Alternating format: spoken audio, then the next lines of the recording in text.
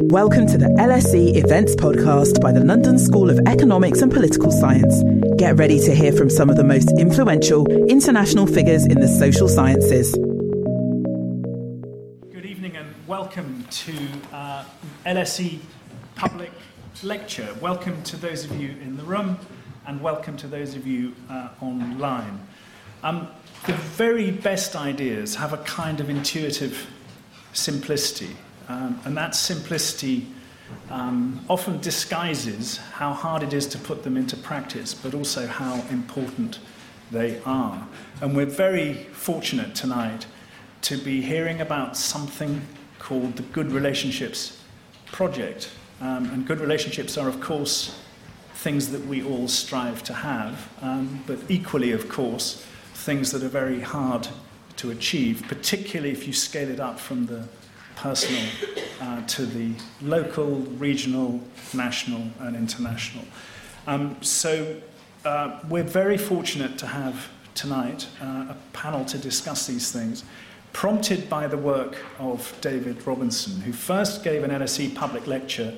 I don't think it was in this room, but it was certainly on this campus in 2018, where a number of the ideas that he's going to describe for you tonight were already latent and already apparent. So the running order for this evening is I'm going to ask David to explain the Good Relationships Project for about half an hour. He'll explain the work that he and others have been doing. I'm then going to ask a very distinguished panel, whom I'll introduce in a second, to respond to David's thoughts. I'll then ask them some extraordinarily difficult but very insightful questions.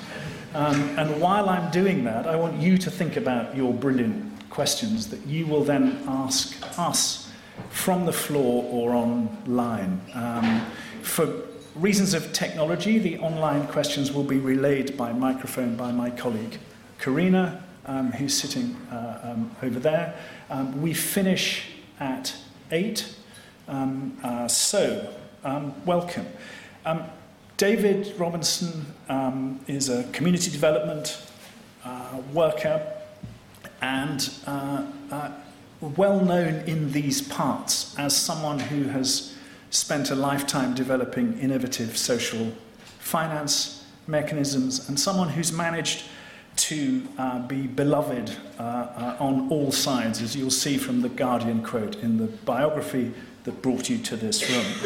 Kirsty McNeill, on my right, is the Executive Director of Policy, Advocacy and Campaigns for Save the Children. She was a Special Advisor to Gordon Brown and currently chairs IPPR, as well as the Civic Power Fund, and is on the advisory board of Scottish Futures. Most pertinent, I think, is she is the Labour candidate for the Midlothian constituency in Scotland, so has an imminent election on her mind. Gemma Mortensen is a friend, founder of New Constellations and the chair of More in Common. She sits on the advisory board of Yale's International Leadership Centre and the Apolitical Foundation. So that's just a very brief skim of their much more extensive biographies. So welcome. David, if I may, can I ask you to tell us about the Good Relationships Project?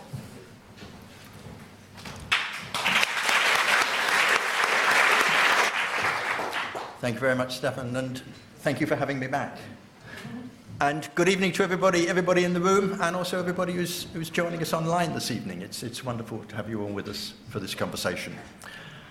And happy Halloween. I am particularly grateful to those of you who have given up opportunities to be terrorising the neighbourhood this evening. So thank you especially for joining us tonight. I've been thinking, Stefan, about why Halloween has become such a hot ticket, and I hadn't realised this until we started to promote this event this evening. And I guess it's fun. It's permission to be scary. It's also something that we do together. We do in friendship groups, and we do as whole communities. And isn't that really the magic of the thing? We are social animals. Randomly terrorizing the neighbors on your own would be nowhere near so much fun. Bob Waldinger leads the Harvard study on adult development. It's the largest and longest of its kind anywhere in the world. He says, to say that human beings require warm relationships is no touchy-feely idea. It is hard fact. We need nutrition, we need exercise, we need purpose, and we need each other. So I want to suggest to you this evening that if you want to change the world, start with relationships. They are the groundworks in any society, the foundations on which all else is built. Effective education, just policing, stable childhoods, thriving communities, compassionate care, a fair economy, responsible government, flourishing businesses, even longer lives. Waldinger again. Good relationships keep us happier and healthier, period. I know that embracing this huge sweep from the intimate to the global invites some skepticism. But I want to suggest to you tonight that there is no task in adult life, public or personal, which is not done better with an enhanced understanding of relational skills.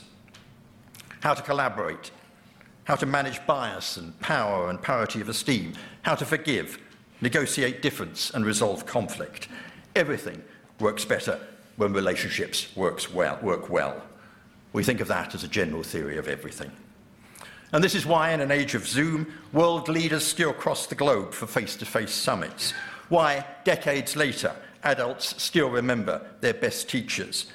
And why a study of 2,835 cancer patients found that those with a network of good relationships were 4 times more likely to survive than those without. Everything works better. And of course, the opposite is also true. US Surgeon General Vivek Murthy attracted headlines earlier this year when he said loneliness increases the risk of premature death by almost 30%. This shouldn't be new news.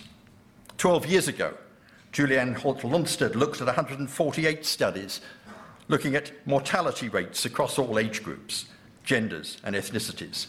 She concluded strong connections increase the likelihood of surviving in any given year by more than 50%. Shadow Health Secretary a few weeks ago, Wes Streeting, told the Labour Party conference that there can be no solution to the crisis in the NHS without a plan for social care. He's right, of course, but there can be no effective plan for either without understanding these kinds of numbers. 6% of UK adults are chronically lonely. That's 2.5 million people who are more likely to get sick than the rest of the population and less likely to have the support they need to recover at home. It is good relationships in the community, that can reduce admissions, speed up discharge, and support sustainable social care. And in small projects outside the mainstream, that future has already arrived. In Frome, for instance, where targeted work on building social networks has reduced hospital admissions by 14% at a time when numbers elsewhere were increasing, and it cut costs. We cannot afford an approach to public policy that continues to marginalise the evidence and is blind to human nature. Relationships matter in every corner of our lives. But if putting them first is common sense, it isn't common practice. Practitioners who do it, like the team in Frome, organisations that work at it, like Barking and Dagenham Council, politicians who get it, like Jacinda Ardern, who told the UN, if I could distill down what I really want, it is simple and it is this, it is kindness. These are still the exceptions in their field, largely one-place or one-term wonders, who, for all the good that they do, have yet to change the soul of the system that they inhabit. Their work is often transitory, fragile, adjacent, even maverick. Meanwhile, mainstream currents from local to the global still flow very largely in a different direction. We see systems and services becoming less human, bigger, more remote. Organisational protocols and management structures redesigned to customise, not to humanise. Every interaction driven online. High streets, neighbourhoods and public services hollowed out with cash points and self-service checkouts and appointments on Zoom. None of these things are individually life-changing, but together and without offset, they chip away at our points of connection and shrink us into insularity. This is not the inevitable consequence of the technology. Machines enable the behaviours that we choose for ourselves and for others, but they don't make the choices. We work with a lot of people in big organisations who tell us about the management controls, the compliance regimes, the leaders with an almost visceral resistance to words like kindness and love. I think of the doctor telling us that her hospital training included the advice, "You're not a person here, you are a professional." In the week of the Global Summit on Artificial Intelligence, I am as worried about human beings made to behave like machines as I am about machines being made to behave like human beings. I think there is a logic. I think there is a pattern in all this, a pattern shaped for the last several decades by strict adherence to the narrow logic of the market, fashioning the political discourse, bleeding into the ways in which we think about ourselves and one another, and setting an approach to our shared lives that is increasingly mechanical, individualistic, and impersonal. And my point is this: that pattern, that mindset, underpins not only the hundreds of thousands of local decisions, but also our approach to the biggest global questions, to how we care for the displaced, how we trade fairly and effectively across the globe, how we respect and share the natural world. These questions too, and many more, are all about relationships, about how we live together. And whilst we address them with a mindset, a deep code that is deeply unrelational, we won't meet the challenges of Monday morning, let alone of the next generation. We are not machines, wrote the late Chief Rabbi Jonathan Sacks in 2020. We are people, and people survive by caring for one another. Market economics and liberal politics will fail if they are not undergirded by a moral sense that puts our shared humanity first. Economic inequalities will grow. Politics will continue to disappoint. There will be a rising tide of anger and resentment and of loneliness, depression and drug abuse. All these things are related. When we see this, we have already taken the first step to a solution. If you want to change the world, start with relationships. Now, I understand those who will say, I get this for the little things, but the big stuff, the Middle East, for instance. Others are better qualified to talk about this than me. Here's John Alderdice. He was Speaker of the Northern Ireland Assembly at the time of the Good Friday Agreement and is also a consultant psychiatrist. He said the biggest step for us, the biggest step, was in understanding that resolving our problem was about dealing with historic, distressed relationships, not rules or constitutions. We know in our personal lives that the law can set down limits but doesn't make good relationships. It is understanding, he said, it is understanding, regret, responsibility and remedy, changing relationships that makes for new possibilities. Professor Neil Denton, our Relationships Project colleague and community mediator, tells me about time he spent with Zogby al-Zogby. He runs WAM, the Palestinian Conflict Transformation Centre in Bethlehem. The centre supports communities to build relationships that are, says Zogby, the roots that support the branches of future peace, justice and change. It is, says Zogby, the only thing that we can do, and it is the only thing that will work. Now, these words may sound hollow in the Middle East tonight. Changing relationships to make for new possibilities, roots that support the branches. But equipping ourselves, and especially our children, to understand one another better, and challenging the paradigms that undervalue or ignore these relational skills surely is the thing we can do in every dimension of our lives. Relating well is a learned skill. I imagine an education system where relational literacy is the fourth R. thoroughly and systematically taught from nursery to university, a world where no professional training is complete without the relational component, from basic proficiency to depth and excellence.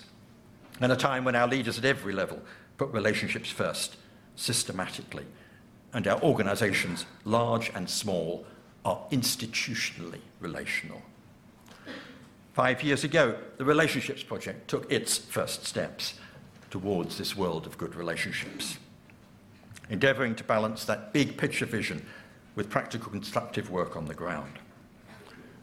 Large-scale problems don't always require large-scale solutions, wrote David Fleming. They require small-scale solutions within a large-scale framework.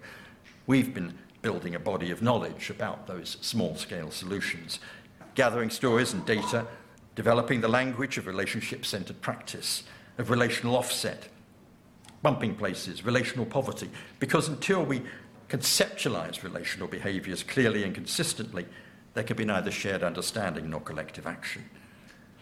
We've made tools and led training. We ran the Relationships Observatory, studying shifts in relational behaviour, particularly during the pandemic.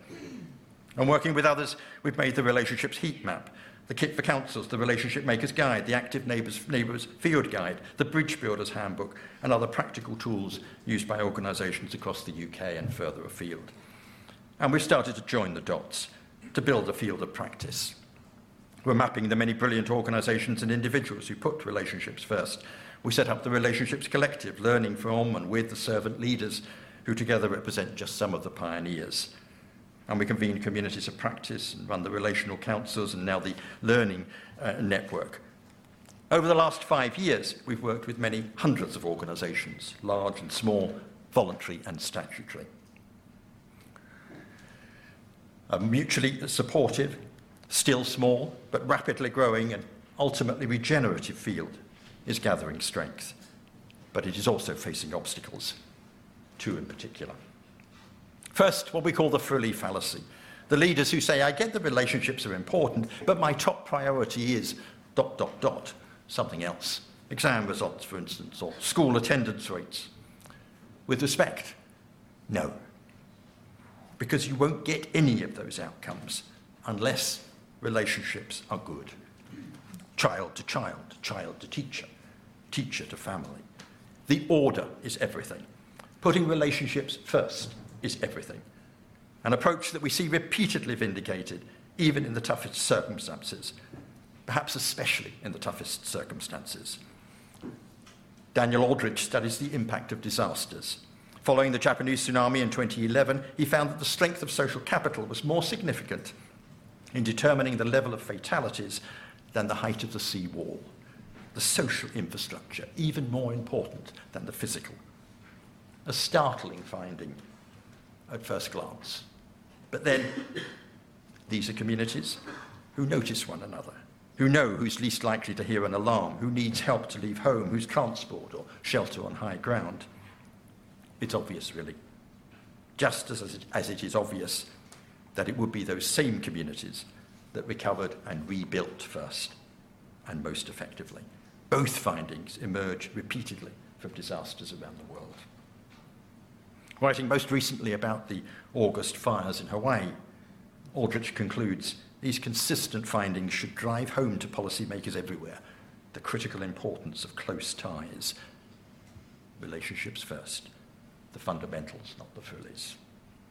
And the second obstacle, the crunch, the capacity crunch. I don't have time for this, people say.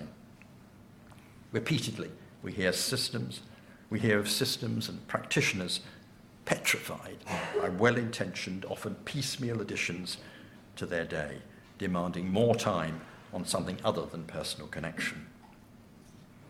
Dr. Gillian Sandstrom, director of the Sussex University Centre on Kindness, says we want from our services and those who provide them competence and warmth.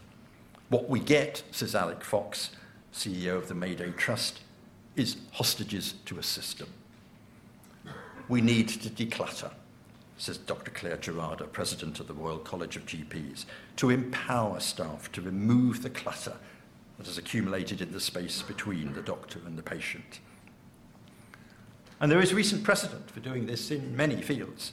In our Relationships Observatory, we found countless examples in lockdown where rules were trimmed and relationships trusted. Trusted. That, too often, is the missing piece. Paul Morrison, with us tonight, led the Government Homes for Ukraine programme.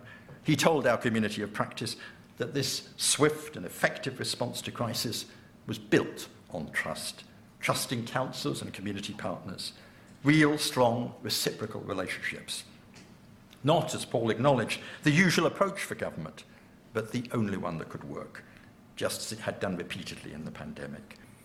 Trusting, decluttering, focusing on relationships with all the messy differences is not without risk. But how much better would it be to get the most effective behaviours wrong every now and then than to get the least effective behaviours right over and over again? Learning from all our work over the last 5 years, the Relationships Project is now embarking on a new 5-year programme with 3 intentions. First, to continue to develop our collective understanding. We're developing the interdisciplinary learning network with, so far, over 100 academics and researchers from more than 40 academic institutions. The network will help to build confidence within the academic world, share learning, develop collaborative lines of inquiry, and establish the wider credibility that comes from rigorous study. Ultimately, we envisage university hubs driving up the breadth, depth, and profile of relational practice. Our second intention, to unlock connections.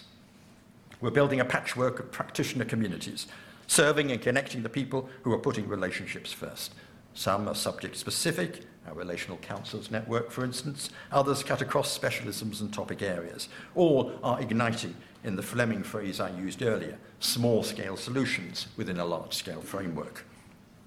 Our third intention, to embed relational practice. Margaret Thatcher changed Britain with a vision of a property-owning democracy, saying, "Economics is the means, the end is to change the soul." Focusing on relationships between people rather than between people and the state or people and the market is a big soul-changing idea. Effectively, a third era in post-war Britain. But whilst practice may be growing, too much is still below the radar. Changing the soul of systems and of organisations, embedding these approaches, is our long-term goal. We're setting out plans for the Relationships Academy, working initially with 5 cohorts from different fields, supporting future leaders as they develop the mindsets, the skills, and the processes to become exponents and enablers of relationship-centred practice. One cohort, for instance, will be prospective MPs, working not just with the next term government, but with next generation government. To provide content for the Academy and access to all our resources for the wider field, we're also building a pattern library, weaving together all our resources and tools. Our mission across these 3 intentions is not to invent, but to understand, establishing the Relationships Learning Network, to connect, building the patchwork of practitioner communities, and to embed, developing the Relationships Academy for future leaders. Our method, of course, is relational. We have a tiny team and work largely with associates and partners. If you would like to play any part in that, we would love to talk to you. If not this evening, then do please message and we will follow up afterwards. And these are enticing developments, I think. But my 3 a.m. question to self is, are they realistic? I can really only answer that like this. I've spent all my working life with people in difficult circumstances.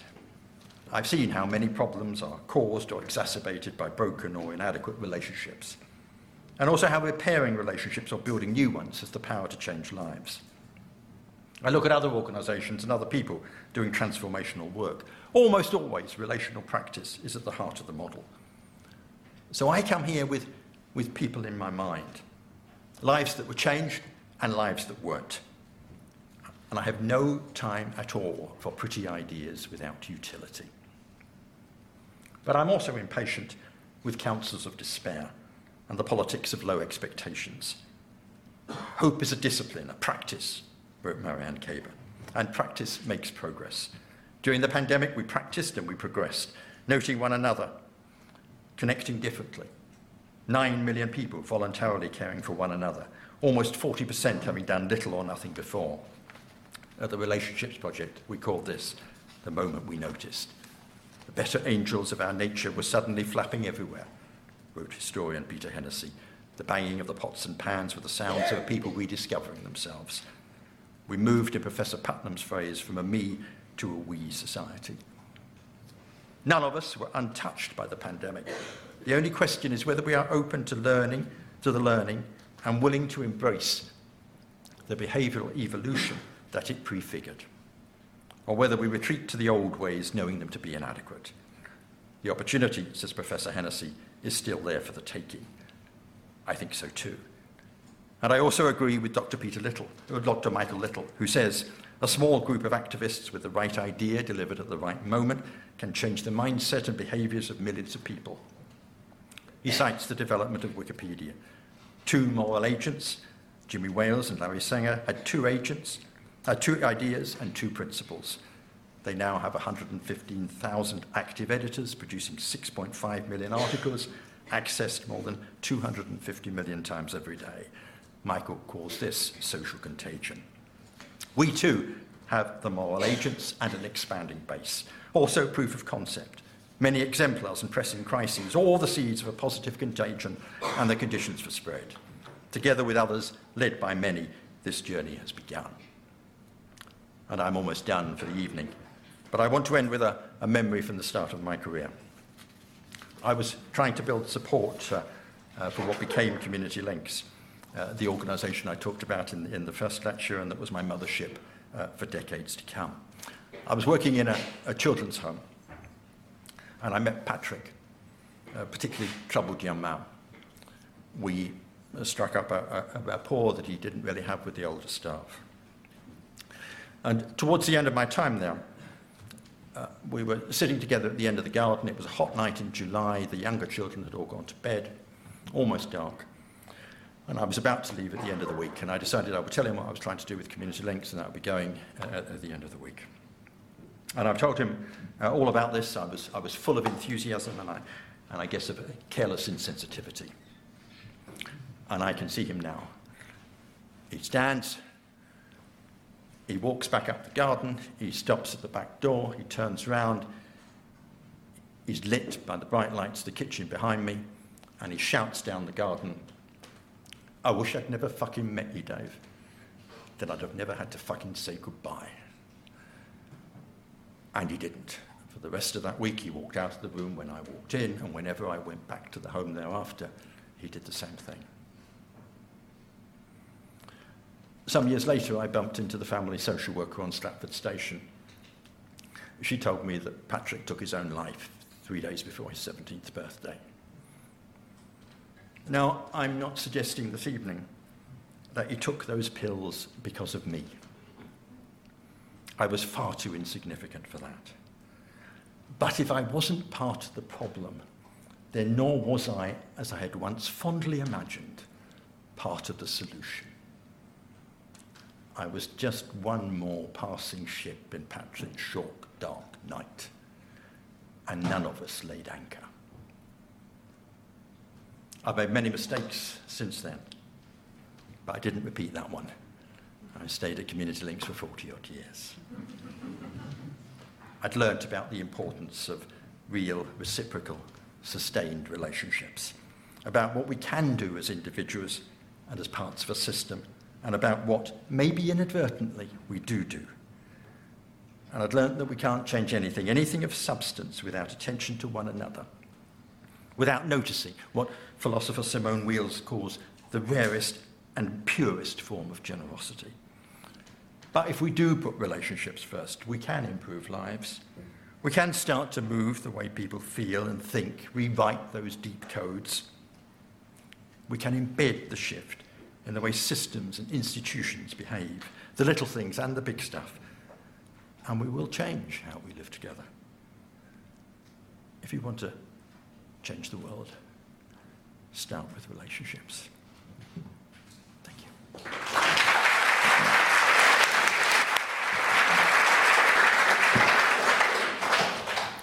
Thank you, David. I'm not going to comment. I'm going to go straight to Kirsty and ask for her responses to your lecture. Thank you. And I would like to pick up one of the things that David said at the beginning about why we're almost allergic about talking about love. And this past weekend, there's an organisation that I hugely admire called Who Cares Scotland, and it organised something called the Love Rally. And it does that every year. It's a membership organisation. It fights for young people who've had experience of the care system. Their strapline is they want a lifetime of equality, respect and love for all care experienced people. And this rally that they do, it's a march to advance the idea that there's such a thing as a human right to love. A human right to love and be loved. And I've attended a few of these rallies because my own mum had experience of the care system, and I go there to honour her. Last year, I experienced something that I'll never ever forget, which is I was marching behind a young woman who was holding up a sign that she'd made, and it said, "I got restrained more than cuddled in care. That has consequences." And tonight I just want to sit with the consequences for her, for the person doing the restraining, and for all of us. So if we begin with her, obviously the most important person at the centre of that story is the young woman. And what she had experienced was a sense that the state had told her, our only obligation to you is to keep you alive and to make sure that you don't present a danger to yourself or to anyone else. She felt she'd been told that by the state and therefore by all of us. She did not feel that she had been told by the care system, the clue is in the name. She didn't feel that she'd been told by the care system, you are unique, you are utterly irreplaceable, your life is of infinite value, and we want to share it with you. And these kind of problems are most acute in the care system, but of course they're not restricted to it. So today, 1 in 4 people, young people, aged 17 to 19, has a mental health problem. That's gone up, massive spike from 1 in 10 just in 2017, 6 years ago. Now just under 1 in 10 young people say they feel lonely, often or always, the highest number of any age group. It is unconscionable to me that we would allow a generation of young people to feel so afraid and so alone. And that's what happens when we don't recognise that there's a human right to love. All of this breaks my heart. But do you know who else's heart it probably broke? The person doing the restraining. And so I want to reflect on them for a moment too. So by day, as mentioned, I work in a humanitarian children's organisation, and anyone that works in one of those organisations know that you need to be on the lookout for something called moral injury. So moral injury occurs when you have no good options in front of you. You're in a high-stakes situation and everything you want to do kicks against your training and your values because you have no good options. So the term was originally conceived from people dealing with people suffering from it in the military, people who felt that their commanding officers or their civilian authorities had lied to them and made them go against their honour codes. And in the humanitarian sector, we most often identify it in people facing the so-called humanitarian dilemma. And the humanitarian dilemma is when you feel pulled by your training and the thing that brought you to your vocation, pulled between the obligation and responsibility you have to speak out and bear witness to what people are experiencing, and your equal and opposite obligation to stay in situ neutrally so that you can continue to deliver life-saving assistance on which people are depending. So I've been thinking about moral injury my entire career that I've been working in internationalism. But what shocked me was the number of people that I encounter now that I do more domestic community work, the number of people in the front line of our community organisations or our public services who are experiencing it too. And lots of you remember little Awab Ishaq, who died in a mouldy house, despite the fact that his health workers and health visitors had repeatedly sent letters saying that he was in grave danger and he might die, as in fact transpired. And when I was trying to process the fact that that had happened in our society in this century, I asked a health worker that I knew, like, do you send letters like that? And she said, all the livelong day. Despairing, she said, I do this all the time. so do my colleagues, and we do it knowing that the person who receives them can't do a damn thing about it. So I send letters knowing that the housing officer on the receiving end has as little power as me, because there just isn't enough decent housing stock to go around. I think too of the youth worker who said it is impossible to make a mental health referral from our youth charity unless the young person has an active plan to do catastrophic harm to themselves that day. If they don't, they simply cannot be prioritised. So we have an entire generation of community workers, youth workers, public sector workers who've been turned into gatekeepers to resources, and it goes against everything about their training and everything about their values. So tonight I want us to ask, what do we think that does to the spirit?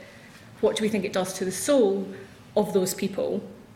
They know that they have a calling, a vocation, not a job. They've been brought to that despite all their skills, all their qualifications. They pay a huge salary sacrifice to do that work because they desperately want to be of service to other people, and they know that the best way to be of service to other people is to form proper relationships with them. But they simply can't in the way that David described. And I would argue that's because 13 years of austerity have created a relationships calamity. 75% of doctors who were surveyed by the BMA said they found the description given to them of moral injury was resonant with what they were contending with. So today, by design, we are breaking the very people that we rely on most because we are subjecting them to moral injury. And we're doing this to the people whose work doesn't always make the headlines but always makes the difference. It simply can't be sustained. And so that brings me to my third point. If it's not sustainable, it has consequences for all of us, a society in which people cannot be supported to have the relationships that they want and they feel called to in our public services and in our communities. That society is one with terrible consequences with every last member of that society. And those are consequences that can be measured in the way that David described, in lower productivity, in higher crime, in poorer health.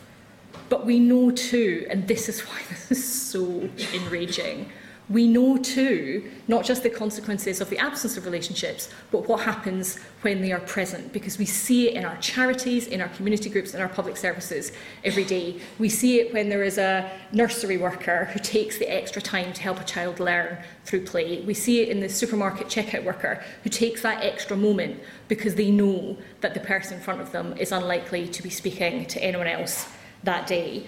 And those people don't do it because they've been told to. Quite the reverse. They are often, as David described, doing it in spite of the incentives and the instructions that they're subject to. They do it just because they know instinctively it is both the right and the meaningful thing to be doing. So I want to leave you with one suggestion about how we might think about this differently. What if, instead of the systems that we have allowed to be designed and to which we are party, what if instead of those systems we decided to build ones that had that human right to love at their core? What if we stopped feeling squeamish about it? What if we took that lesson from Who Cares Scotland and we said, the question for all of us with every single decision that we make day by day, because our society is nothing more and nothing less than the sum total of the decisions that all of us make every day about how we're going to treat one another, what if we said we will ask ourselves of every choice that we make, will this contribute to or inhibit the creation of loving relationships? Now, David said that we face a frilly fallacy, and that very much resonated with me because I know what I'm saying sounds a bit woo. Right, it just does. In policy-making circles, for folks who work at the Treasury, for folks who do commissioning, this can and does sound a bit woo. But the reason I would encourage you to have confidence and take comfort from the fact that we might actually be able to adopt relationship-based practice as the norm is people used to say equality's impact assessments sounded a bit woo too. People used to say that sustainability was a bit woo too. And now it is utterly routine that before we spend public money or make serious choices about how we live together and implement policy, that you would do an equality impact assessment and environmental impact assessment. So I think we've got a great start in the way that David described the next 5-year strategy of the Relationships Project. I am wild in particular about the Relationships Academy and its willingness to work with future politicians. That is where we must start. However, my challenge tonight is that cannot be the end. We'll only know whether we've reached the end if that young woman tears up her placard and Who Cares Scotland thinks it doesn't have to march anymore. Thank you, Kirsty. Gemma. Well, thank you both. I found both of your remarks very moving, and I wanted to just bring in 2 examples. One that came to mind when David, you spoke, and it's very different to the one Kirsty mentioned. It's, I think, less hardcore, much more routine as a daily example, but I think points to what we're experiencing in terms of the displacement of the importance of relationships from how everything is being governed at the macro and the micro level. And then the other is just an example from some of the work I do in one of the organisations I'm involved in, which we came to because we decided that just as individuals we no longer wanted to accept the ways that we were told we had to live and work, and to discover for ourselves what it would be like if we did things from a place of love. So in terms of, I live in Dartmoor. So that's one of the national parks of the UK.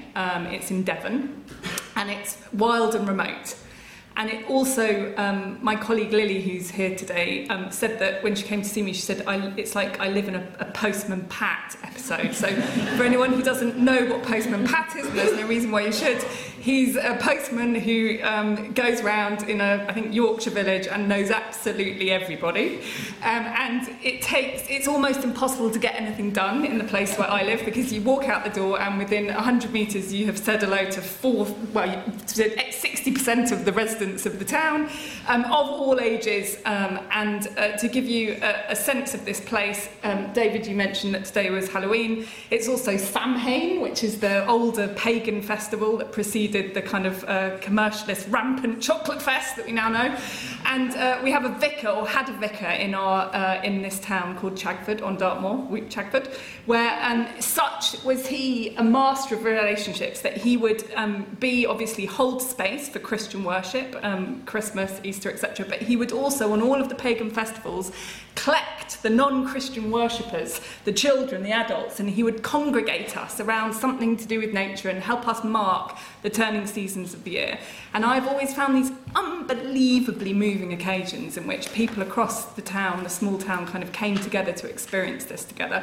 It's also a place where, in the local swimming pool, we're very lucky we have an outdoor Lido which is fed by the river. It's Dartmoor, so these things are possible. And the blue plaque, like the ones that you see where famous people did something there, is made to a woman called Pam Pigeon, who is probably about, many generations Dartmoor, and she volunteered so many days of her life in this swimming pool that there is a blue plaque up to her. So this is a place where relationships run deep and they run thick, and it has been a very, very different experience for me coming into a place like that, having lived in London for many years. And it's also something that's at risk. So my kids go to the local primary school in the town, and in the summer they put on a play which is in I say amphitheatre because it's outside. Don't get any grandiose ideas of what this is, but it's got a very nice view, that was made by previous generations of parents at the school. At the end of the performance, the headmaster asked everyone who had themselves performed on that lawn to raise their hand. I cannot tell you the number of people who raised their hand, and some of those were 4 generations so they were seeing their great-grandchildren perform on a stage, on a piece of lawn that had been made by the community in years past, that they themselves had performed on. Now, that same school within the last year has been made part of an academy chain. And now, instead of actually relationships, what is starting to dictate is efficiency and cost saving, because the years of austerity that Kirsty have mentioned are hitting everywhere.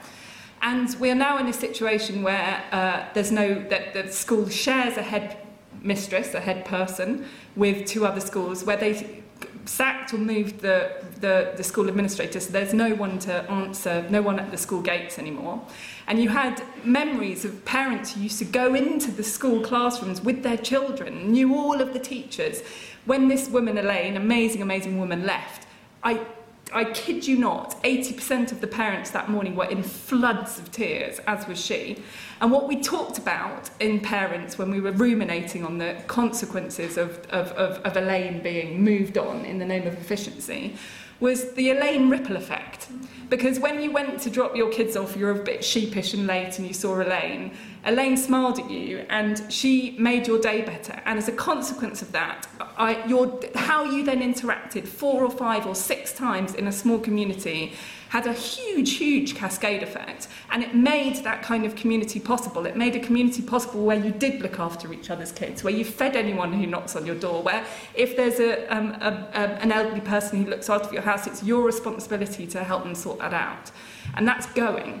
And one of the questions that I would ask you, David, is, I think it's incredibly laudable, everything, and necessary, vital, indispensable, everything that the Relationship Project is being set up to do and deliver. And I also ask the question, is it possible to do this by positive propositional work when the system, which has had its soul sucked out, has become such that it is now incapable of valuing or creating the incentives that do allow space for this kind of relational work that you have talked to and Kirsty has talked to. And I actually think there needs to be almost like a pincer movement strategy here, one of which is to do that positive work, and the other is to keep taking on what our market economy has been debased to. It does not need to be like this. It is possible, David, we were just talking earlier that you were, one of the things that you've done in life is reimagine how the financial system can value things more than only profit, but we have to ask ourselves, what do we value and how do we value them?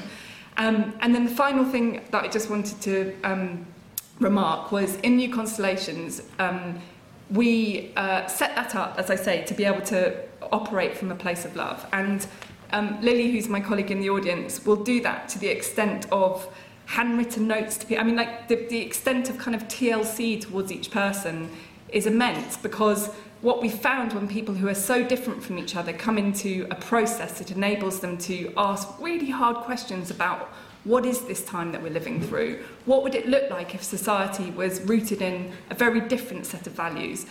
People go through a very, very emotional process of realising what it actually feels like to be back in relationship with people who aren't like us, who are different. And I think that we're losing that experience, one that is visceral and wonderful and like an experience of love itself. And we have to find these spaces in which, as you are doing, David, people are taught how to build relationships, but also these spaces in which we protect those moments where we can connect with each other deeply and beautifully, because I think it's only through that reconnection that we'll realise what we stand to lose, and also just how delicious and wonderful that experience is when we get it. So, yeah. Thank you, Gemma. Thank you, Gemma. David, Gemma had a question in there about one paragraph up from the end, about whether you need to connect the kind of propositional positive work that you do with something which I guess sounded to me more radical and more political, and whether both of those things need to happen. Do you want to answer that one first, and then I'm going to come back to you with a frilly fallacy question? Yes, I think we need to have a go at this from all angles, don't we? It's a big job. I would pick up the point you made, Gemma, about efficiency, and I think the bit we've particularly got to challenge is that those kind of market solutions are even efficient. And I would suggest that what Elaine was doing in the school and the impact she was having on that wider community was in fact a far more efficient. She was getting far more efficient results from that than might be achieved now. And I think we mustn't be afraid of judging this agenda against the usual ways in which we judge outcomes. We must be prepared to say the school can achieve good education results. We can reduce antisocial behaviour. We can do all these other things we want to do in this community in a different way and we can do it better. And I think that's the bit that we've really got to challenge as vigorously as we possibly can. So. Okay. So on that theme, I have a question. And while I'm asking the question and it's being answered, start thinking about your questions. I guess it's a kind of frilly fallacy question. And I don't want to be cast in the role of skeptic here, because I completely endorse and believe what you've been saying. But one of the things that we know about relationships is they also manifest as bad relationships. And one of the things we've done in this financialized, marketized, contractualized economy is shore up the risk against bad relationships by having things like contracts, okay? Because relationships go wrong. And the only thing worse than not having one is having one that goes wrong if you don't have a contract underpinning it. So I guess my question is, what do you do with that kind of paradox? Or perhaps you want to argue it isn't one. And I'm going to want all of you to have a go on this one. David first, and then Kirsty, and then Gemma. Well, I think a couple of things, Stefan. I would certainly say that everything I'm talking about this evening, when I frequently use the word relationships, and what I'm actually talking about, of course, is good relationships. Absolutely accept that some relationships are bad relationships and toxic relationships. So we're talking about good relationships here. And I'm certainly not suggesting that relationships are more important than anything else. What I am suggesting is that they are the basis on which we achieve and which we do everything else. That idea that we put relationships first. So, of course, we need other things in place as well. There is a place like for contracts. Yeah. There's a place for transactions. But relationships first is the key thing I'm emphasising here, because we build everything else on top of that. Kirsty. So I wonder if, and Brendan and I were talking about this earlier, I sort of feel that societally we are in the midst of a transition, and transitions are always agony, and they always involve reversals as well as attempts at progress. And I wonder if we're not in a binary where everything is either relational and assumed that it needs no navigation and no framework, or contractual. I think we might be moving to a world where there is greater collective accountability for behaviours, and they're not just assumed, relationships are not just assumed to be between two people, but are assumed to be held in common and in trust for all of us. So I hope and feel that we're sort of on the brink of a stronger sense of power is not best regulated contractually, it's best regulated by being dispersed. And the more that we can kind of break down hierarchies and have people feel free to challenge, and I'd say to hold everyone to account for the best of themselves and not the worst of themselves. I think there might be another leg to that stool beyond relationships and contracts, which is a sense of power held in common. Gemma? Yeah, I think the this feels very personal because when we moved to Devon, we actually met. We're doing a big house project, and we actually came across people who don't use contracts for house projects. Such is the thick web of social relationships there that the bond of trust is a better guarantee than a contract. I appreciate that it's a very freakishly unusual situation, and yet it exists. And I think that one of the things that we're seeing that I think people are reacting against in terms of a workplace that they want to work in, or a school that they want to send their kids to, or any kind of the systems, a healthcare system, is that we have become so risk averse, management has become so risk averse, that there are so many layers in place that are there to take away the risk of a bad relationship eventuating, that I think we have suffocated and stifles people's ability or freedom of manoeuvre to actually create the good ones. Especially in governance of public benefit organisations. Yeah. And that has to be unpicked. It has to be unpicked. Okay, it is time to hear your brilliant questions. I think there is a red t-shirted microphone person within reasonably close proximity. I'm going to start with Karen up there, and then move my way around the room. So don't forget, I'll try not to forget you, those of you who have your hands up. You don't have to keep them up. Hi, I'm interrupting this event to tell you about another awesome LSE podcast that we think you'd enjoy. LSE IQ asks social scientists and other experts to answer one intelligent question, like, why do people believe in conspiracy theories? Or, can we afford the super rich? Come check us out. Just search for LSE IQ wherever you get your podcasts. Now, back to the event. Thank you very much. A really, really fascinating lecture. 1,000 questions. I will stick to one. This really touched... I'm South African. And I was going to stand up here and not talk about the rugby, but I actually think the rugby really does show something relational, which it surprises me that everybody is surprised by, which is how strong those ties are beyond what you expect in your day-to-day. And I was privileged to be able to do studies in South Africa, which is the world's most unequal country, in very unequal parts of the country. And what it showed is how strong community-embedded relationships are to hold the fabric of our day-to-day together. But David, I think this is very particular to some of the comments you were making, which is those relationships are enabling, but they're not necessarily empowering, which is when you do need that extra something, the magic of a rugby team, to enable people to step out past what they know. And I'd be very curious to hear a bit more from you as to what you think about that as a concept, that relationships are enabling but not necessarily empowering unless we can encourage people to step outside of what they know. Thank you. David.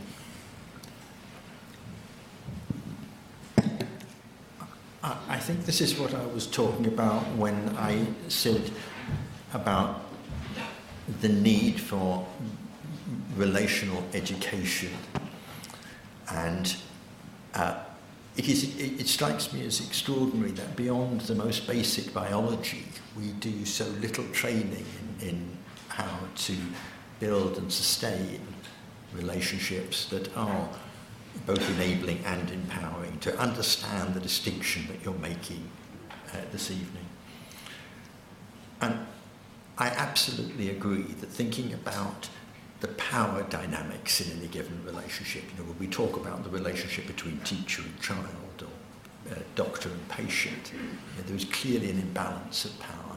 But those relationships can still be reciprocal if they are constructed thoughtfully and carefully. And I think being much, much more thoughtful about the nature of the power relationship, its relationship with trust, and how we can construct relationships that are genuinely reciprocal. We are nowhere on that kind of agenda in almost every aspect of our life here. I absolutely agree with the point you're making. I think we could be doing far more on those there and achieving far more as a result of that if our understanding was more sophisticated. And that's what takes me back to thinking about education throughout the education system, but also very specific training, every kind of professional training, and that's what we want to think about in the work of the Relationships Academy, thinking about how we work with leaders, but leaders in every walk of life. So they may be in the middle of an organisation. They may apparently be on the front line of an organisation. There are people who are leading the thinking, leading the development, and adopting a much more sophisticated understanding about how we think about our relationships. Thank you. I'm going to go first here, and then 5 rows back on the right-hand side, and then I'm going to go to the middle bank. Hi, thanks. Thank you all of you for that sort of really rich and fascinating evening so far. I guess, so one question and one very quick challenge. The question first was, it seemed that all of you actually referred to, in your remarks, around centering this discussion on a advanced capitalist economy, or elements to do with the way we're living now, particularly in the West. And I wonder, do you think there are examples from elsewhere in the world, either in place or time, where we were able to put relationships more at the forefront of our decision-making? And if so, how can we learn from that? And then my very brief challenge to Gemma was, I love your story from Devon, and someone who grew up in the West Country. That resonates with me to some extent. But my challenge is, I think actually day-to-day life in London, and now as a proud Londoner, is much more, or is equally about good relationships by the fact that there's 10 million of us that day by day basically get on really, really well.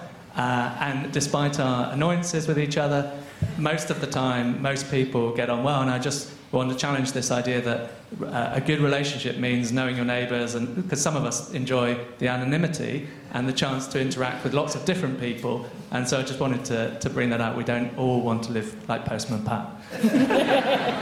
Okay, so who wants to take the Bhutan or somewhere else question? Kirsty. Well, actually, the final thing you said really resonates with me, because I come back quite a lot. As you might imagine, my job involves staring into the abyss a lot, right? Because I look at the worst, right? But I by day look at the worst things that people do to each other around the world. And the thing I keep coming back to is Desmond Tutu said in his book, actually you should be very invigorated when you see bad news. And the reason he said is because it's on the news because it's unusual. It is literally news when people harm each other, because actually not just millions of Londoners but billions of people around the world make it through every single day without harming each other or causing unnecessary suffering. And that's actually something to celebrate and to reflect on and to hold on to in these terribly, terribly difficult times. So I agree with you that actually we might be able to look at Bhutan, or we might be able to look at Froome or some of the other examples that David's made, but we might actually just be able to look around our own life every day. Great answer. Gemma? So I think, the answer to your first question is yes, for sure, many across many periods of time in many places, and that's yes. To your second, I agree with you. I've loved the anonymity of London, and I'm not sure I want to live in, Postman Pat either. I think in what you're saying also is the fact that why do we like anonymity? Because close relationships that you can't escape are difficult. And we've all been there. We all know what that's like. There is I feel in your I feel in your remark, you too have had experience of this. There is an upside and there is a downside. And I think with, the reason why we've both, I think all responding to the idea of an academy is this stuff does have to be taught. I think, it is not easy to the processes we run, which are taking people through very, very deep periods of questioning about really big stuff. It is not easy to do that with people who see the world very differently to you.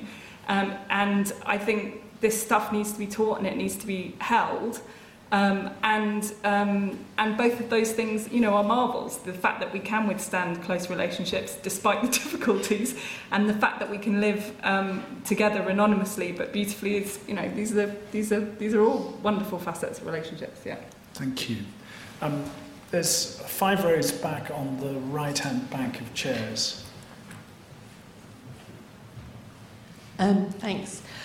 So I'm someone who does very, very relational work, and this is, to some extent, amusing that I have for myself a lot of the time, which, ultimately all of our relationships are mediated through our culture and what we frame as good communication, good emotional intelligence, being a person who is desirable to be around.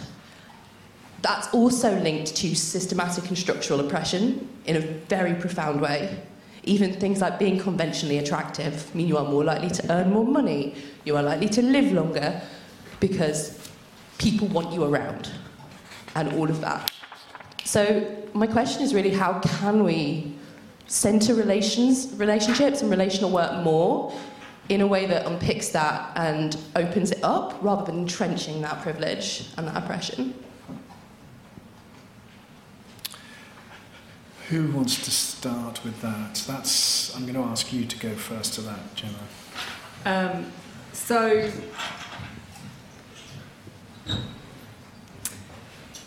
I think to go. I think it's a good question, and I can only speak to it through how I've observed groups working together, and I'm sure you will have. I'd be interested to hear what your answer to your own question is as well. To be honest, because you obviously have a lot of experience in that it's coming from.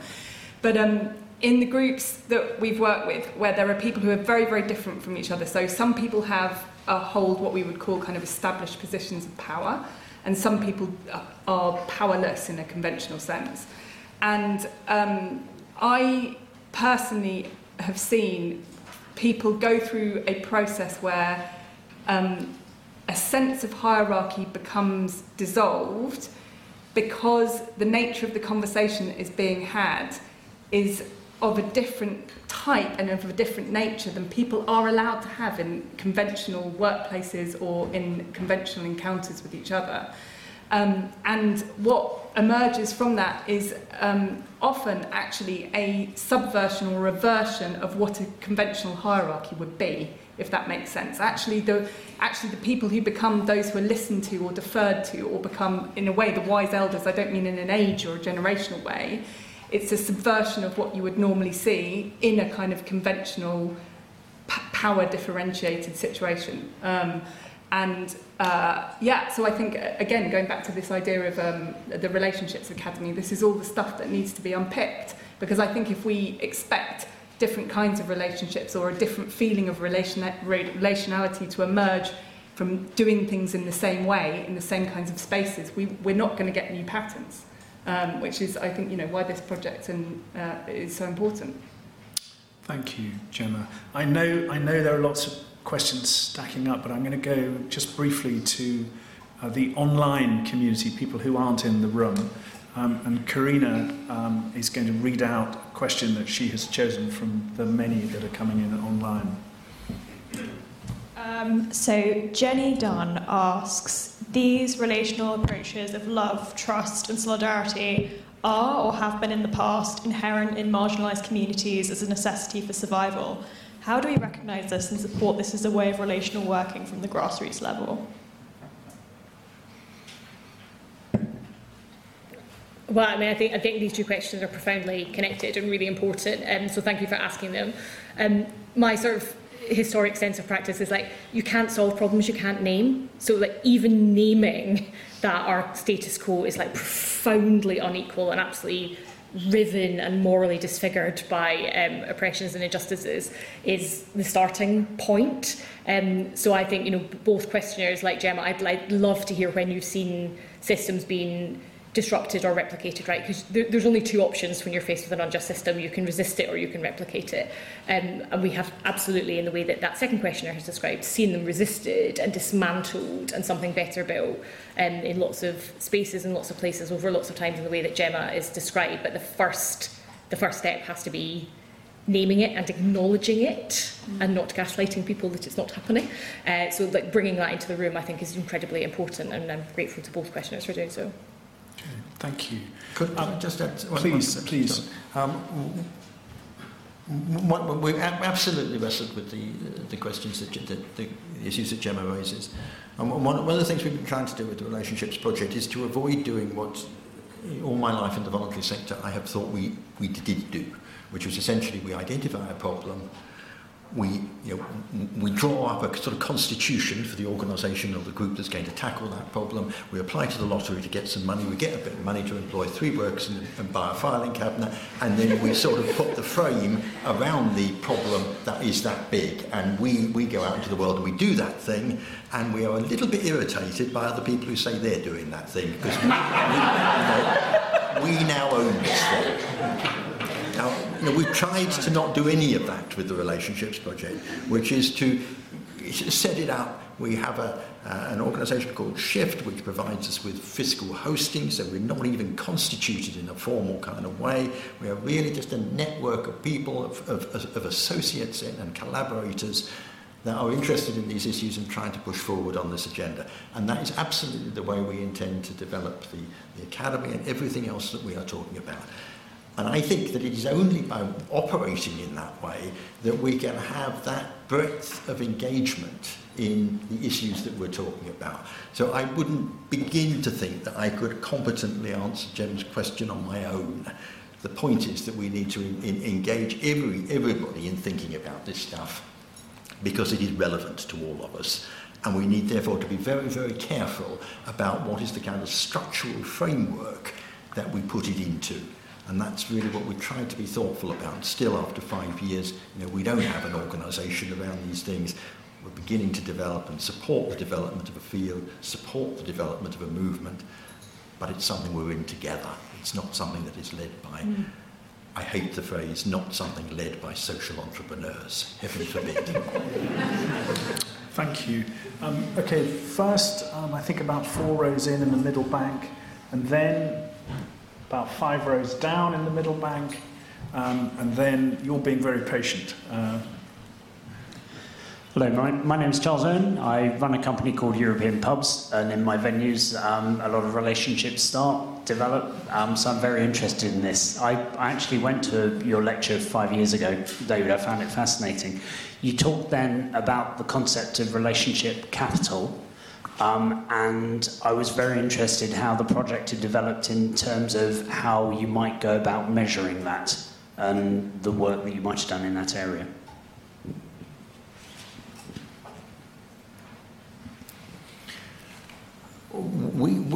Our thinking about measurement is really there's an entire conversation to be had about this and an entire event about it, but thinking about it in 2 ways really. One about measuring the strengths of a relationship, and there are other organisations, many organisations that have engaged with this very thoughtfully and do good work around it. The other is how do we measure the effect of a good relationship on all the other things that we want to achieve. And I think in making the argument, particularly the public policy argument, it is the second bit of that we need to get much better at. I think the work that, for instance, the GLA, I think there might be 1 or 2 people here from the GLA have done around measuring social capital. I think we've kind of got a handle on how to do that reasonably well. And the work I talked about, Daniel Aldrich, in measuring social capital in those areas which were affected by the tsunami. We broadly know how to do that. It's the relationship between that and the other things that we want to achieve that we are not so good at. So it is that we find commissioners of public service contracts going out saying, what we want to achieve is reducing antisocial behaviour or any of these other things, and then coming back to us with the fully fallacy argument. We understand why relationships are quite a good thing, but still, what we really want to do is to reduce antisocial behaviour. We are only going to overturn that argument, or turn that argument round, by being able to measure the connection between the social capital and the outcome we desire. Work in progress. Love to involve anybody who's thinking about this kind of stuff as well. Thank you. In the middle bank, about 5 rows down, please. There you go, no, there you go, exactly. Thank you. David, I love you and your work immensely, but I'm sitting here feeling a bit kind of anxious.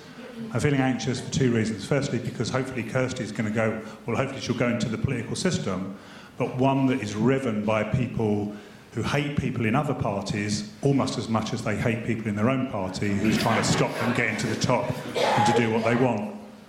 But the real reason I'm feeling anxious about all this conversation is because when you speak to this beautiful but relatively small audience, Jordan Peterson is speaking to 15,000 people at the O2. And the relationships that Jordan Peterson is trying to develop is to tell you who to follow and who to hate. And I think unless we get the politics of relationships, of progress, of modernity, of beauty, of kindness and compassion right, those people are waiting for us to fail. And there's a lot of them, and they're incredibly well-resourced, and they're incredibly ambitious, and they're incredibly intent on building exactly the wrong kind of relationships. So I want some urgency to this, and I want some vitality to this, to do it at scale and at speed a lot faster. Kirsty. Yes, I'm pretty anxious too. And one of the experiences I had that really shaped my thinking about this was we went over to campaign for Hillary Clinton, right? And from this side of the pond, we were like, this guy is so angry and so obviously, from a character point of view, utterly disqualified from holding high office, and just it felt so negative. But interestingly, when we landed and started listening to speeches with American ears, it's like, no, this guy's actually telling people that things can be better and that things can be great again. And despite the fact that the politics were hateful, they were reflecting to people a profound sense of optimism about their future. And likewise, what Jordan Peterson does effectively is tell young men that they have agency and that they should have pride, and that they may feel utterly wrongly on the basis of all the data about the differences between men and women's experiences in the world and the kind of misogyny that restricts women's lives. He is saying to men, you're not wrong to think the thing that you think, you're not wrong to think you're hard done by, and I can show you a future where you're not hard done by. So for me, the real lesson for progressives is, if you are not optimistic about the future, we will always lose out to people who are. And I used to do loads of training for women who were thinking about going into public life, and we'd make them like draft leaflets and draft hustings speeches and draft press releases, and it would always be, where we live is utterly shit, elect me.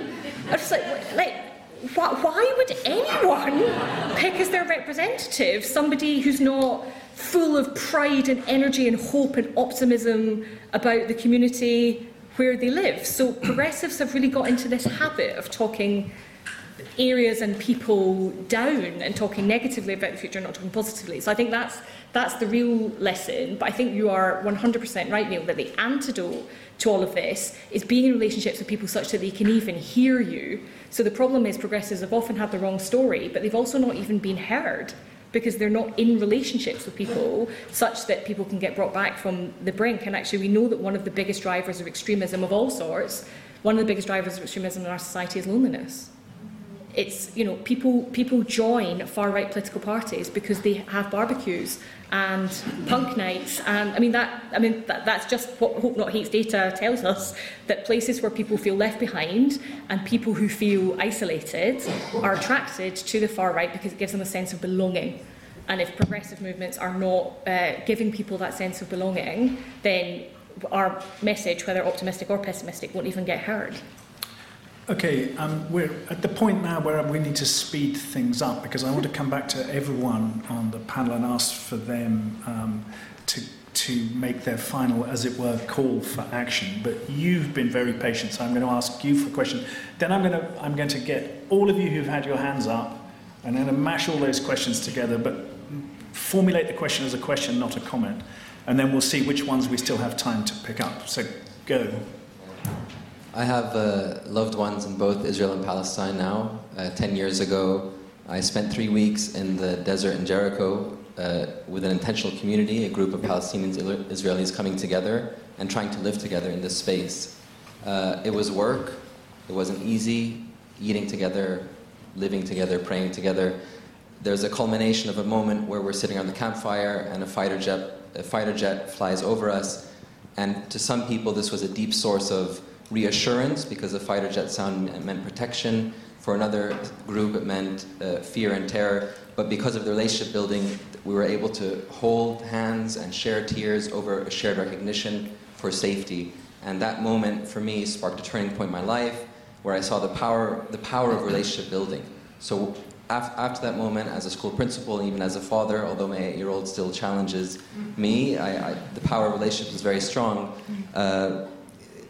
Gemma, you said how to value and create incentives for relationship work, and David, you said we need to challenge measures of efficiency. So what do new incentive structures and measures of efficiency look like when we look at relationship work? Which of you wants to take that? Gemma. Well, first of all, I commend the work that you did there, and that's a very beautiful story, and I think, rays of light in very dark times. Maybe one anecdotal story. So there was one of the towns that we worked in is called Barrow-in-Furness, which is in the northwest of the UK and is a very, very deprived place. And coming out of the group, there was a man, a widower who had been mayor of the town, working class Barrovian, and a young man who was represented the LGBTQ cohort of submarine workers across the country. They build all the nuclear submarines in Barrow. And at the end of this process, Tom had spoken very, very movingly about how he finally felt safe to live there. And John, as a much older man, had kind of had said, he had expressed his care and love for this younger man. And the audio of their experience was they took it into a council meeting. So it's on YouTube somewhere. A council meeting which was a very kind of, not an emotional place. And the reaction of the councillors, who were moved to tears, hearing this group of people, different citizens from this town, said, maybe we should not be looking at the numbers of people served, quantities. Maybe we should be measuring things in terms of love. And so my reply to your question is, what does it literally look like to measure things in terms of love? I think we have to ask ourselves things that sound crazily woo. I think we need to, I really do, because if we're going to stop behaving like or becoming machines, we have to bravely, defiantly, courageously reconnect to our hearts and our souls and the things that make us human. And we have to ask, how does that become manifest in what we value? And that is how we have to start talking things down. I was going to ask everyone for a call to action at the end, and that sounds like you got in before the end. So remember that, everyone, right? The questions from people, I'm going to get as many as possible. First person in the middle of the middle bank on the end of the row, and then at the back in the middle, and then over there at the top. And I'm going to run all these questions together, and I'll try to remember them. And be as brief as you can, please. Further up, further up, further up. There, yeah. I'm going into work tomorrow, and I'm going to issue some notice to seek possession of a number of social tenants because they can't afford to pay the rent. I believe that's to do with the housing crisis and the economic crisis. Tell me how this relationship project can help me. Okay, good question. And the tenants themselves. Right at the back, same bank. So one of the things I've figured out both personally and professionally is that there's a need when you're talking about relationships to also do work on yourself, deep work on yourself, to be able to be one of those very important units in building these relationships. So to what extent does the initiative take that into account in terms of working on yourself? Great. On the left up there at the top. I've lost the microphone. Hello, it's here. Oh, it's there, okay. Hello. I didn't see you, sorry. How do we better ridicule thinking that acting like a machine is what we want to do, or managerialism? How do we successfully, I missed the verb. How do we better ridicule? Ridicule, the yeah. idea. Got it. Okay, last one is just over there. We've been talking a lot about systems, but like the person over there, I think my question is about personal practice. So I draw a parallel with something that I've been hearing or observing a lot in campaigners and social justice activists, which is especially the younger sort of generation of activists, which is the recognition that changing systems and challenging systemic injustice and caring for others requires a lot of emotional toil and personal energy and emotion, and therefore self-care is just as important as sort of that journey of caring for others. So how would you advise other relationship practitioners what would you advise them to do, or top tips or standards that maybe you hold yourself to account in terms of how individuals do their relationship practice? You can't have deep, beautiful, loving relationships with everyone, right? Thank you. Okay, 4 questions, 2 of which are essentially about self-care or emotional work. One of which is, what do I do tomorrow if the system I'm trapped in requires me to make people homeless? And the third is, how do we build better ridicule, or in other language, how do we better attack the systems that are causing these problems? Anyone can pick up any or none of those questions. I just want to hear a final word from everyone on the panel before we close. And I'm going to start with Kirsty. Okay, so I think we have to get comfortable working on 2 levels and at 2 speeds. And by that I mean the question about, is the relationships project the answer to the system that you're trapped in, sir? No, right? Because it seems to me like you're experiencing the exact moral injury that I talked about, that you have gone into housing work to help house people securely, not the opposite, that we are all trapped in systems. So I feel like our relational practice, and certainly the relationship project as one sort of locus for that, necessary but deeply insufficient. Right? Politics is the answer to that, because politics is the process whereby we reallocate resources and power peacefully in our society, and that better politics will be built on relational practice, but as I say, it's necessary but insufficient. So I cry every single polling day. Every single one without fail. And the reason I weep every single time is because what an extraordinary thing that we do, and going back to your remarks, sir, like we say to people we have never met and will never meet, I want to take your fate into my hands, and I'm going to put my fate into your hands, and together we're going to find a way to navigate this. And we're going to have huge resource transfers effected with the flick of a pencil. Right, so that's just relationships scaled. So you have to participate in that and vote with your values if you want to have a different system that is properly resourced so that everyone can flourish. So we have to operate at this meta level, but as the questioners have said, we also have to operate at an individual level as well, because our lives are mediated through individual interactions that we have every single day, and that's why the Elaine effect is so profound. So David said hope is a discipline. I also think love is a decision. Mm-hmm. So like this idea that love is a feeling is like for the birds, right? And anyone who's been married a long time will tell you that. Like it is a decision, and you make it every day to say, I am going to behave in a loving way towards you regardless of your behaviour. I'm going to behave in a loving way to you today, and I hope that that'll be reciprocated. And like we scale that in society. So just the thing to do tomorrow is just decide to be loving. So you've done a Gemma thing. That's your call to action. Yeah. Very good, Gemma. And then last Get word. this woman to elected.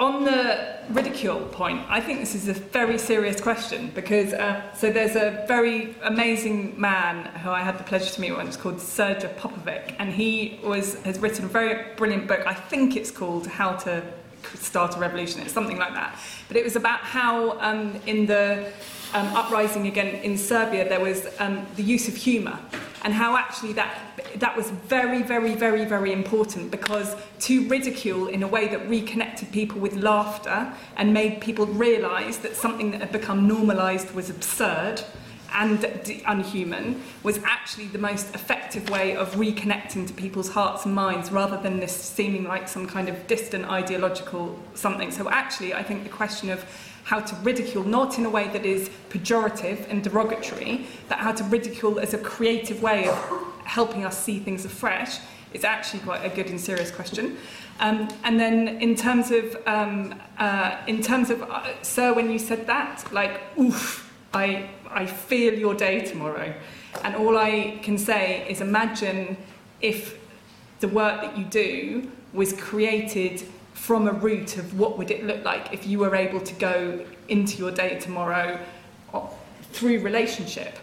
And looking at how you ask that question, I'm sure that the way in which you will go and have to do things which must break you apart tomorrow, the way in which you will do that from the kindness of your face will make a difference to those people tomorrow. And how sad it is that you're not given more space to do that. Good answer, David. Last word to you. On the point of ridicule, I think one of the fascinating things about talking about this is I could go around and ask every single one of you about a relationship that's been important in your life. There is something about this that we've all experienced relationships that are important, good relationships, and also many of us have experienced bad relationships.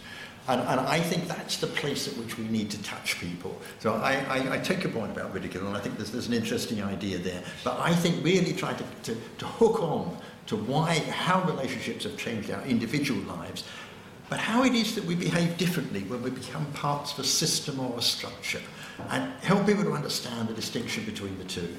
And one of the things we've been doing in the Relationships Project is developing the practitioner communities that I mentioned earlier, which is really about supporting one another in that process, but also trying to focus on some of the really difficult issues which it throws out, including, for instance, in the councils network, thinking about how does this connect with the cost of living crisis and the work that is going on in councils at the moment around that. So part of my answer would be, and linking into my call to action, Stefan, would be to have a look at some of the work we're doing around that, have a look particularly at some of the work we're developing around what we describe as solidarity spaces and practitioner communities, so we can support one another in the development of this work. And also perhaps have a look in relation to the point about self-care and the moral injury questions which Kirsty raised earlier. We've been doing quite a lot of thinking about what is relationship-centred practice. It isn't just about being nice to one another. There's some really vigorous and thoughtful ideas here. How do we develop that more carefully? What can you add to the development of that kind of thinking? And help us as we begin to progress this agenda in ways that gets it taken seriously and also helps us to do it better. And so my call to action would be, come and join us. So the easiest bit of the job is to thank this amazing panel, to say that David should not wait 5 years before he does the next public lecture at the LSE, to thank my colleagues who organised this, to thank anyone wearing a red T-shirt and moving microphones around, to thank Karina for voicing the online people, to invite you to join the Relationship Project world and community, and to invite you to drinks outside this room now. Thank you. Thank you for listening. You can subscribe to the LSE Events podcast on your favourite podcast app and help other listeners discover us by leaving a review. Visit lse.ac.uk/events to find out what's on next. We hope you join us at another LSE event soon.